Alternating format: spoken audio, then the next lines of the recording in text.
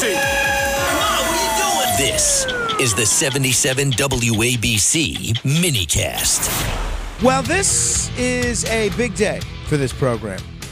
And not for any of the reasons that I thought it was going to be a big day for this program.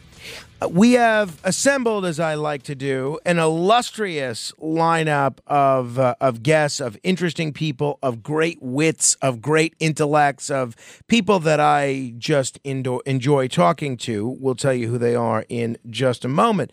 But a few hours ago, I was all set to make a big deal about us now airing on a big radio station in Florida. Great radio station that's got a very big audience, very good signal.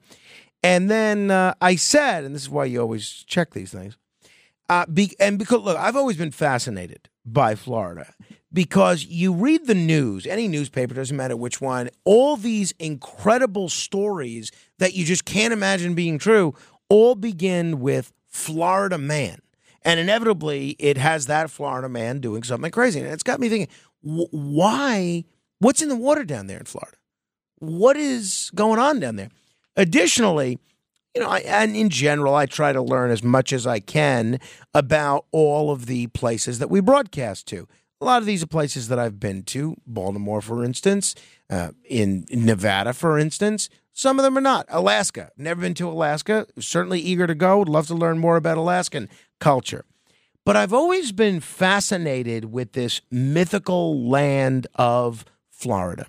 Why do so many people move there?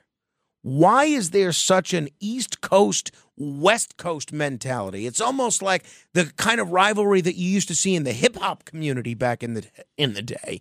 That's what you see in Florida. Is it true that you really can't get great pizza there?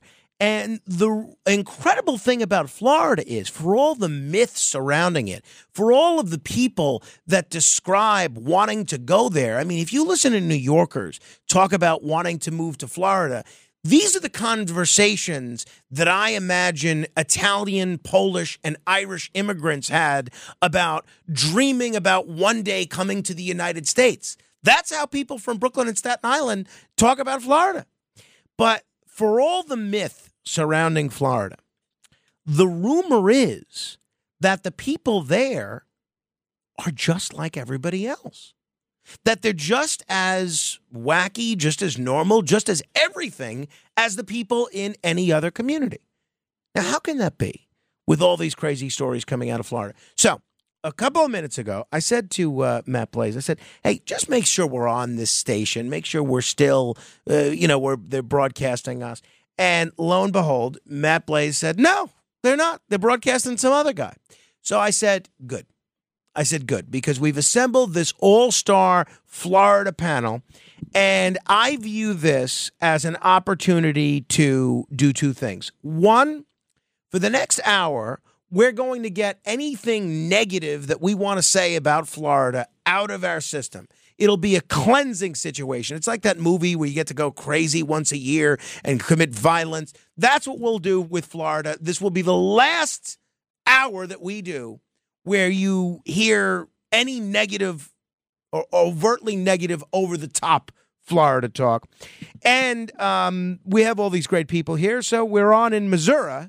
So we can ask them questions about Missouri. We'll see how that goes over. It'll certainly be interesting. Let me tell you who is joining me for the hour. In studio, I am joined by Fred Rubino, stand-up comedian. Hello there, Fred. Thank you for having me on the most iconic New York radio station. I am honored. I am on. Well, and you can't have a discussion about Florida without talking with someone that was Mrs. Florida, and we were very, very... I never was Mrs. Florida. That was a rumor. Very, very lucky to have Karen Turk, the former Mrs. Florida, conservative activist and author of the book Behind the Headlines, How a Conservative Beauty Queen Became a Target of Cancel Culture and Fake News. Hello, Karen. Hi, good morning. Also very pleased to welcome back my friend, a New York transplant to Florida, like so many others happen to be, the one and only Richard Bay, not only a veteran TV and radio talk show host, but now doing a terrific podcast called the Richard Bay Talk Podcast. Hello there, Richard. Thanks for getting up early or staying up late or being in the middle of the night for us. Yeah, well, since they're not airing your show, I could have gone to sleep maybe. Well, you're up, so we're going to take advantage of you. And also, John Boyd, who's been a guest on the show before, is here as well. He's a principal at the Boyd Company and a thought leader and a well-known pioneer of the modern era of corporate site selection. Hello, John. Frank, good morning. Great to be with you. Well, let's begin with Karen, since she is the rose among thorns here. Now, Karen, just so we know your history, did you grow up in Florida? Were you born there, or did you move there like seemingly everyone else in the rest of the state?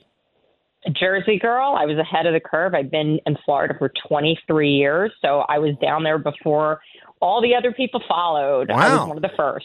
And now, what brought you to Florida? Actually, a job and escaping my crazy first husband in New Jersey. So a little bit of both. I grabbed my kids and got a job in Florida and never looked back. Yeah, John Boyd, I know you have been a Jersey guy from time to time. You know a thing or two about crazy husbands in the state of New Jersey. What are you in Florida full time, or you do the snowboard thing? I am, Frank. I live in South Florida. Officially became a resident 4 years ago. I've been back and forth for the better part of the past decade or so. And I still spend quite a bit of time in New Jersey, though. What's the big deal? Why does everyone want to move there? Well, I mean, obviously, no personal income tax, which continues to be a draw for people that want to leave high tax states like California, New York, and New Jersey. But I think, one of the big reasons is that there's a feeling amongst Floridians that your lawmakers are working for you and not against you. I mean, okay, Florida has its share of problems. We have an insurance crisis. There's plenty of crime in Florida, but at least there's a sense that lawmakers are addressing problems. They don't treat job creators as the enemy. Okay, and at least in Florida, crime is prosecuted. Well, it's funny. A lot of us remember the 2000 election of Bush versus Gore, when only 535 votes separated, the presidency from Gore to Bush. And back then, I think a lot of people viewed Florida very much as a purple state. But I think maybe because of all the frustrated Republicans that are moving there from places like New York, it has become increasingly red. You see this landslide that DeSantis got elected with, and the legislature now Republican. I think all the statewide offices are Republican. Somebody that stands out with a little bit of bluish tint in this increasingly red state is Richard Bay. Richard, one, what brought you to Florida? And two, what'd you make of what John said there about lawmakers in Florida not working against the population? Oh, I think they work against the population. Florida is the place where democracy goes to die. When I first came to Florida, I got involved. I went out. We had something called the Fair Districts Amendment to the state constitution. And I gathered up all, we had this, what do you call referendum. So I gathered up all of these things and I got signatures and I put it in. And the whole idea was that under the Fair District Amendment, we wouldn't have partisan gerrymandering anymore, and there'd be fair representation for minorities. Well, DeSantis just threw that out the window. It's in our Constitution, but the Republican House and Senate gerrymandered. He said that's not good enough. He called in the National Republican Party to come in and create a gerrymander map that created a Senate here, a state Senate, with 28 seats for Republicans, 12 for Democrats. In the House, 83 Republicans versus 35 Democrats. And in the U.S. House, we have 20 Republicans and 8